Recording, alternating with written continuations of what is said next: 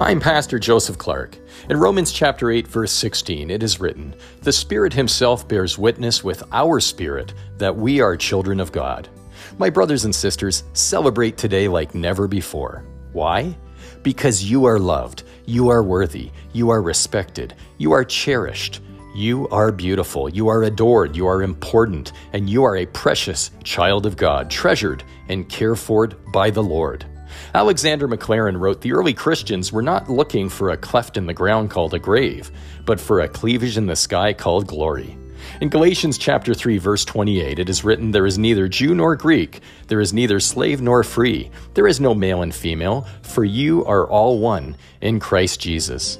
Heavenly Father, we are grateful for your love, your supplication, and your grace in our lives. We shall fear no evil as we're under your protection and authority. In the holy name of Jesus, I pray. Amen.